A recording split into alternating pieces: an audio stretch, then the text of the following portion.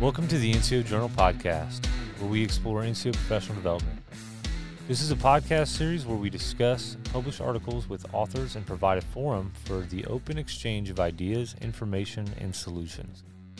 With us is Sergeant First Class Osvaldo Aquite, NCOIC of the NCO Journal, Chago Zapata, Managing Editor of the NCO Journal, and Dr. Robert Thompson, a historian with the Army University Press Films team.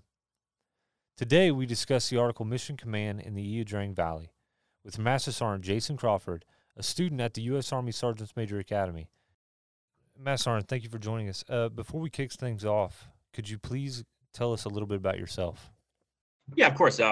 First, thanks very much for the invite. This is a pretty amazing opportunity. But I am Master Sgt. Jason Crawford. I am currently a student in Class 72 at the Sergeant's Major course. I am senior intelligence sergeant by trade.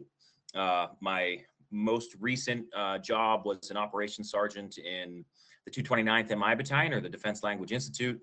Prior to that, I did about 4 years at the Defense Intelligence Agency. Had a couple jobs while I was there. I did an operations sergeant position there. Then I was a senior enlisted advisor for both one of the analytic divisions and then for the Army element writ large.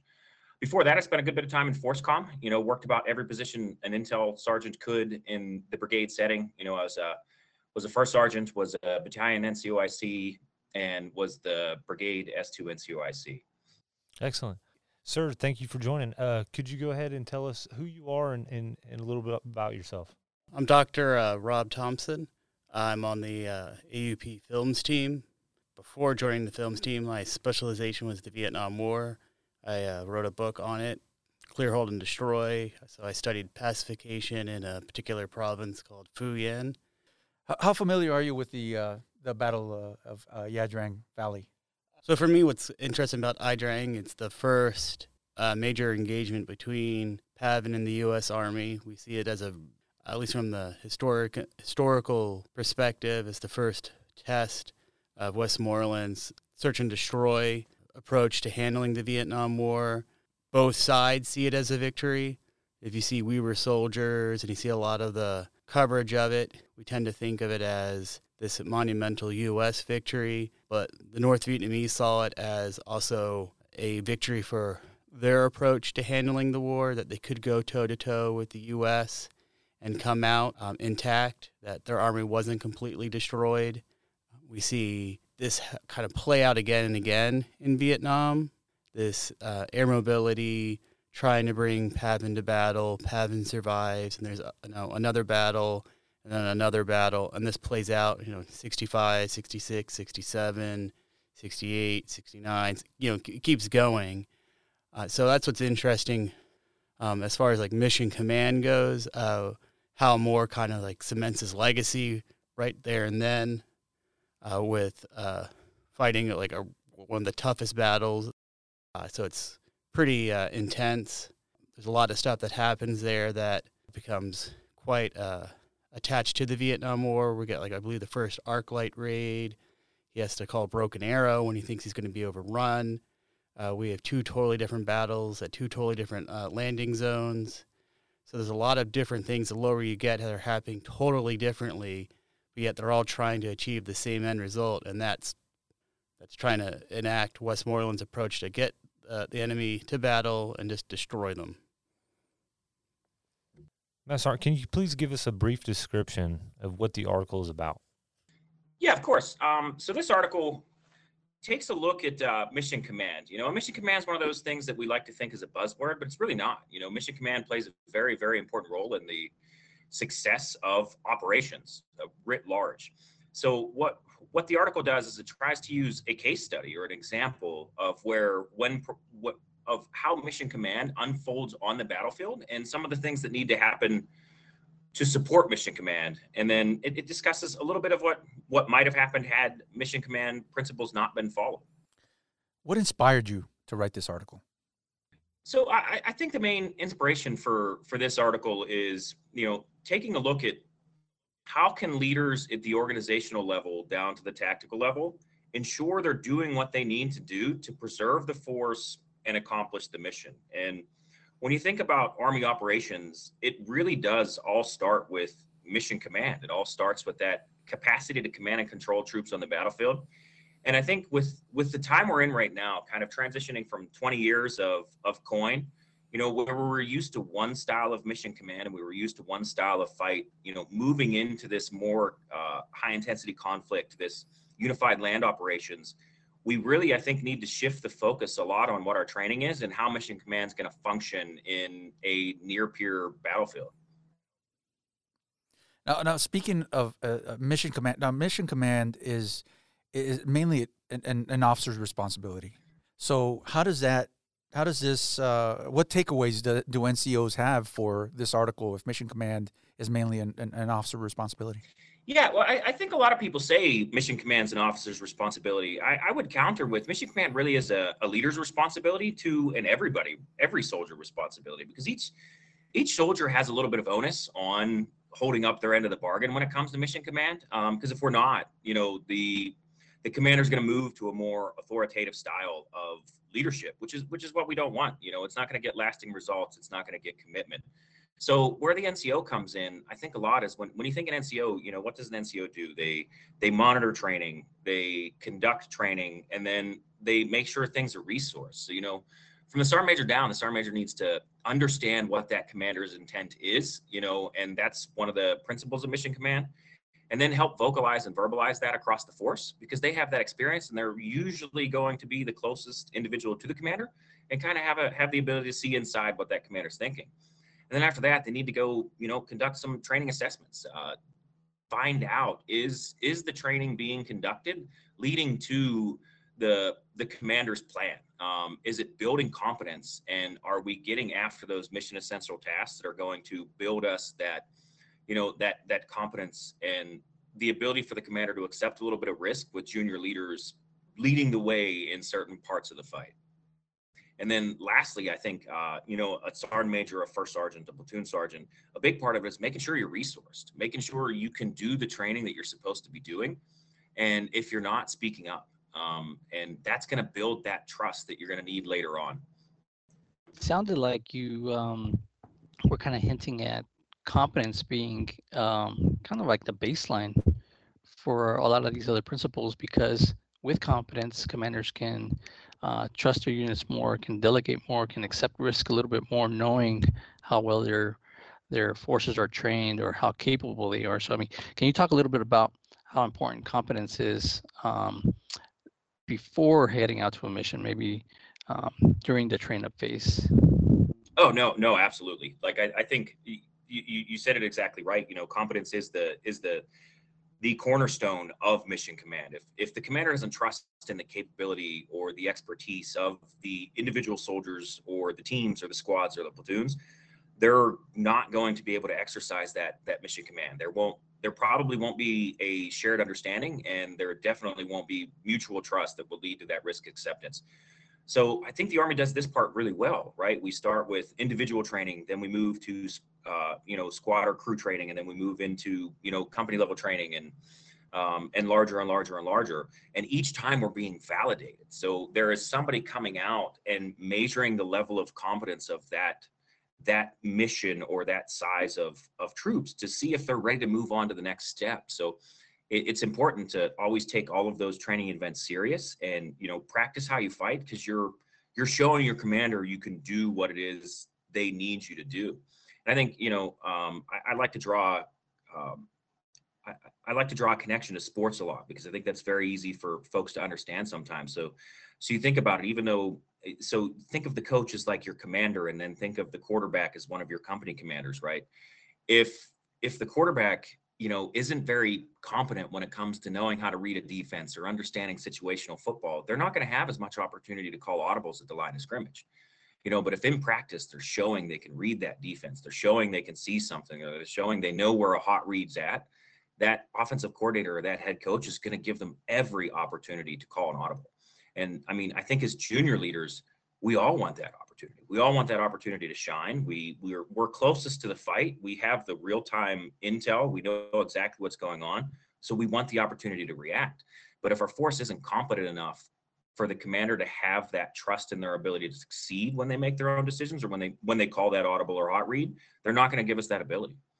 Did the book "We Were Soldiers Once and Young" by retired Lieutenant General Moore and Joseph Galloway, or the movie, the Mel Gibson movie, have any part in your decision to write a mission command article about this engagement?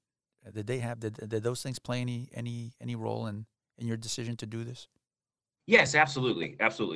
So when we were getting ready to conduct some writing and some analysis and synthesis on the mission command topic, I thought back to, what battle or what case study might be best suited. And it had been a little while. I think I was a young sergeant when I first read "We Were Soldiers Once and Young," and I just remember when I was reading it, one of the things that really stood out to me was not so much Colonel Moore at the time, because I was a young sergeant, so of course I was reading a lot, and every time I would see a passage about Sergeant Major Plumley, I was like, wow, this guy's really on it. And I just remembered, back to that, and I was like, well, let me pick this book back up now that we have this reason to write it, and retake a look and see if it fits.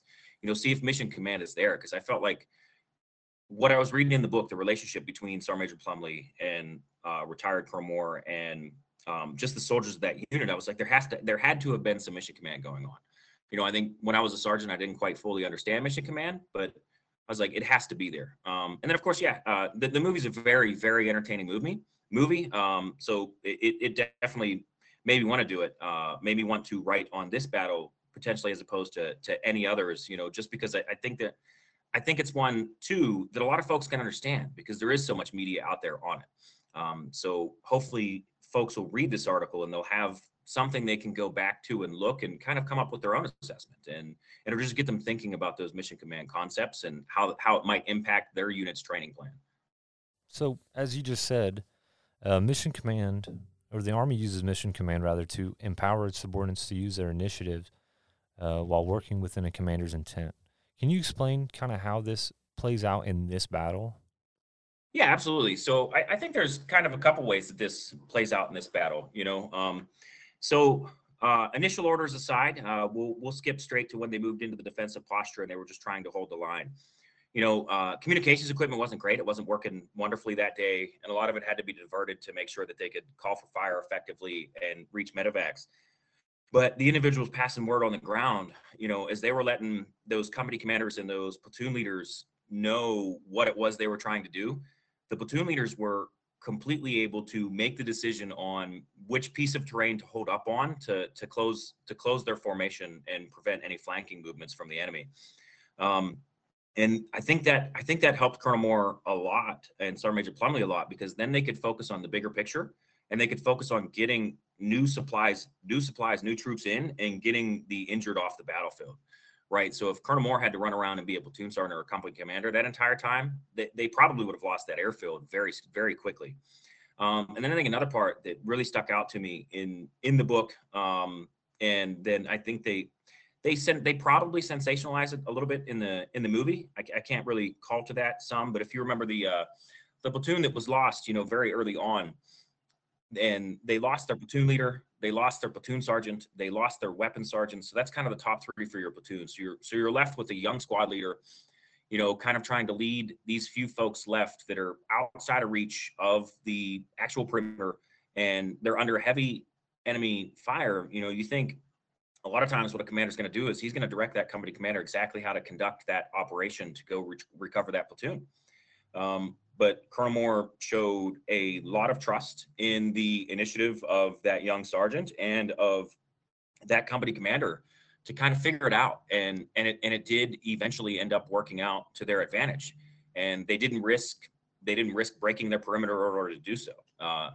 And I think that's just a very specific detail, but more so just each company kind of operating within the limits or the boundaries of holding their own defensive line. And then two, it also, because they were afforded that disciplined initiative, they were able to determine that every time they fired on the enemy, so the enemy had a significant advantage in this fight, right? They had the terrain, they had the overwhelming firepower, they had the numbers. So as we're playing that defensive perimeter, anytime American troops would fire, they would give away their location, and then the North Vietnamese army was able to overwhelm it with fire. So what they learned was, hey, we know they're using terrain. We know they're trying to get as close to us as they can. Let's let them, and then they'll mass, and we can call for fire almost right on top of us. Very dangerous. They probably had to receive some form of approval to break some fire protection measures, and control measures, but it ended up working out. And I think if Colonel Moore was trying to command that entire fight by himself, they probably don't figure that out, and they probably suffer a lot more casualties. You mentioned in your article how important communication is, and you also mentioned just a few minutes ago about fighting with near peer competitors, in the future, and how I see a couple parallels here about how this fight was with lack of communication systems, lack of visibility, and having to lose so many people, so many leadership positions early on in the fight, how that might compare to how we're going to have fights in the future. So, I mean, can you talk a little bit about why mission command, understanding mission command is so important for young sergeants to realize, because it's going to be something that we might have to face in the future. No, you're absolutely right. And I'll start this by going back to the movie. So if anybody that's seen the movie, again, there's no true reference to this in the book that I could find. But if you go back to the movie, I actually think it's a really good scene. So it's early on, right after Colonel Moore and Sergeant Major Plumley took command and they started running their training, and they were designated as an air mobile unit. Think of them as today's air cav. And they were conducting air assault operations, and they were seeming to get pretty good. The platoon leader was jumping out of the bird just fine, and they were setting up their defensive posture and establishing security right away. And then Sergeant Major Plumley just ran over and he's like, you know what, PL, platoon sergeant, you're dead. Sergeant, you're in charge. What do you do? And he just looked dumbfounded. He just absolutely looked like, I have no idea. And I think that it's important for all of us as soldiers to realize that we need to know the mission and the responsibility at least 2 levels up in every position that we're in. And that doesn't mean just knowing how to do the job, but having access to all of the information, and that's where communication is key, that would enable us to do that job. We need to have whatever intel it is. We need to have whatever operations order it is, to include all the possible annexes. So we have that shared understanding. So I think we need to communicate effectively to build that shared understanding to at least 2 levels down in every single position for success against a near peer conflict or another, irregular conflict where heavy casualties might be a higher certain or a higher probability. Because you think to our 20 years in Iraq and Afghanistan, we didn't take the number of casualties that we were taking in Vietnam, Korea, or World War II. The near peer competitors, I mean, they may have the capability to take out our communications, which means that, just like you said, young NCOs have to be able to take charge, because maybe they don't have somebody from higher echelon, there to tell you what needs to be done. So I think that's an important takeaway. Absolutely, sir. Absolutely. So you talk about trust a little bit in your article, and I think you just spoke about it. About how Lieutenant Colonel Moore trusted a young sergeant to act as a leader of a platoon after they lost their command team, and how they trusted him to get them through the ordeal. For the forward platoon cut off from the rest of the battalion, what do you think it must have been like? And can you talk about that platoon and what you think that they might have went through?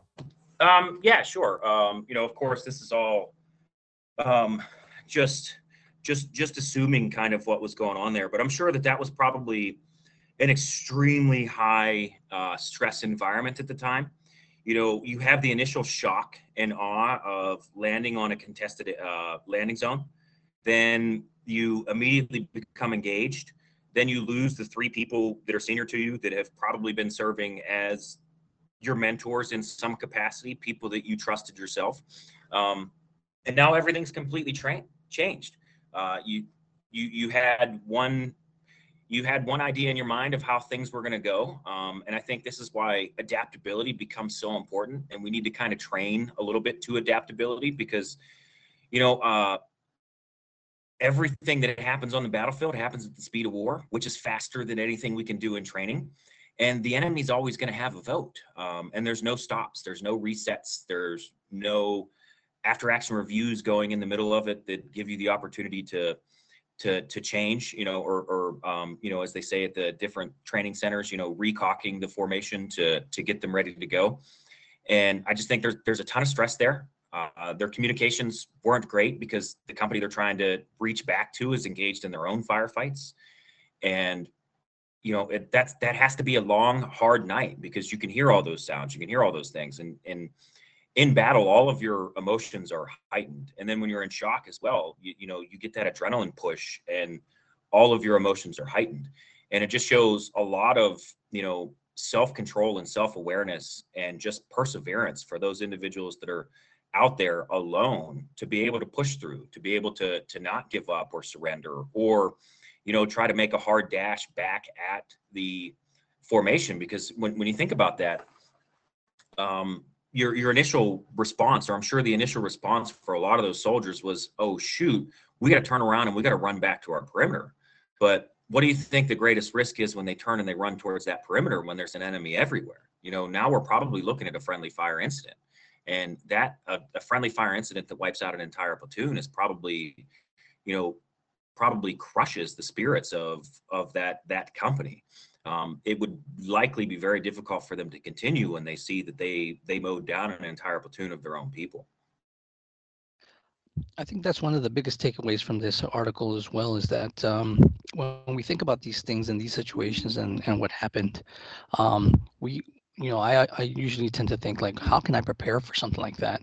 And I think this is where NCOs and training come into play, because the quality of the training is going to determine the outcome of some battles, and I think that's how we prepare for those situations is by having complex training, having different situations thrown in, understanding that not everything's going to go to plan, and if we do that during training, I think we prepare soldiers down the road. So I mean, what is your thoughts on the takeaway for young NCOs to kind of, as they're reading this article, to kind of some other takeaways that you think about? Yeah, no, sir. I think you're absolutely right. I think the importance is we have to make the training as realistic as possible. We have to make the training as stressful as possible. Of course, you're never quite going to, right? Like you can't make it exactly like war, and you don't necessarily want to make it exactly like war, because it's been proven, from Iraq and Afghanistan that operating at that level of stress for so long does lead to some significant psychological and physiological conditions. But you got to make it to a point where you're starting to build a little bit of their trust in themselves, but then also you have to try to build a little bit of resiliency. And then I think, that's another thing where everything in the Army kind of ties together, right? Like we do all of this master resiliency training, but are we doing it right? Is grabbing everybody and putting them in a company operating facility and doing a 4-hour block of training at the end of the quarter to try and knock out all your stuff the right way? Or should we be doing MRT training, during our training events when it's going to get the most bang for the buck, where you can get it to where a soldier directly connects the activating event to how they need to respond to that activating event and build that resilience so that they have better faith in themselves when it comes time that they're put in that high pressure situation. And because you want everybody to respond the right way or in the right manner. One of the things you talked about was that Lieutenant Colonel Moore maintained responsibility for the situation and didn't blame either the bad intel or the actions of his team or their actions that is, on what happened, on some of the difficulties and challenges they had, or the hardships. It's a pretty powerful thing. Can you elaborate a little bit on this? Can you talk a little bit on that as far as taking that responsibility? I guess you could always take it back to the president, who had the little quote on his desk that says, "The buck stops here."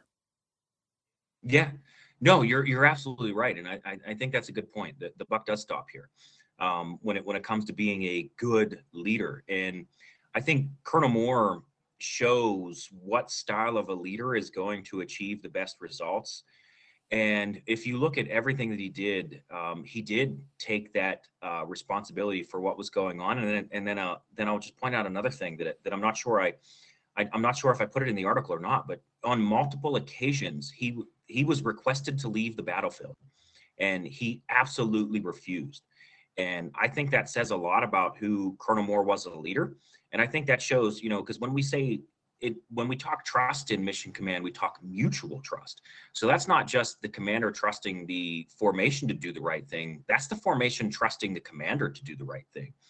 And a lot of times you'll see young leaders in the Army, and there are two types of power that we use as leaders. We use positional power, which gains some form of compliance, or we use personal power, which gains that commitment. And you can see that Colonel Moore functioned with personal power. He had commitment from his troops, but he had commitment from his troops because they trusted him, because he did lead with an authoritative and affiliative style, which is extremely important. But if you look across the Army, what are most of our young leaders doing? Are they leading with a version of personal power? Or are they leading with a version of, positional power, where they're just getting compliance from their soldiers?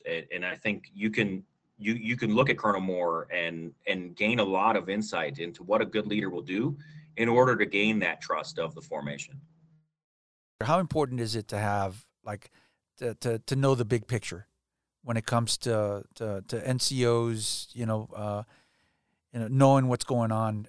And I bring this up because Dr. Thompson is very well informed and he's knowledgeable. I mean, this is his source of or the thing that he specializes in. But you as a senior NCO going through the Sergeant's Major course, how important is it to know the big picture, to get to learn that big picture as an NCO? Yeah, so for me, first, in my introduction, I pointed out that I am a senior intelligence sergeant, so big picture matters a lot for me. But I do think that big picture is important for every single soldier across the formation. And there's a few reasons for that. First and most importantly is you can't get shared understanding if everybody isn't reading the same book or doesn't have the same information available. So shared understanding matters a lot. But then I also think when we talk a little bit about how this fight unfolded, you could tell that the soldiers were committed. And one of the only ways you can gain commitment is by giving that why. And soldiers won't understand the why if they don't understand the big picture. So there's no reason to withhold information, because if withholding information is only going to prevent the soldier from being able to see the why. And if a soldier can't see the why, they might not fully understand what you're doing. And if they don't fully understand what you're doing, you're not going to get commitment. You might get compliance if you're a strong enough leader, but you won't have that commitment, and then you won't have that shared understanding. And when you don't have a shared understanding, we talk a little bit about the disciplined initiative piece. Disciplined initiative requires a little bit of innovation, and you can't innovate if you don't know everything about what's going on, or you can't accurately innovate. So you might apply some initiative in an area that's counterproductive because you don't understand the bigger picture. You don't understand what is there, what's in front of you, or what's going on in the deep fight. Because even though we're in this battle right here and now, there's also a deep fight going on at the same time, and you could be risking some portion of that deep fight.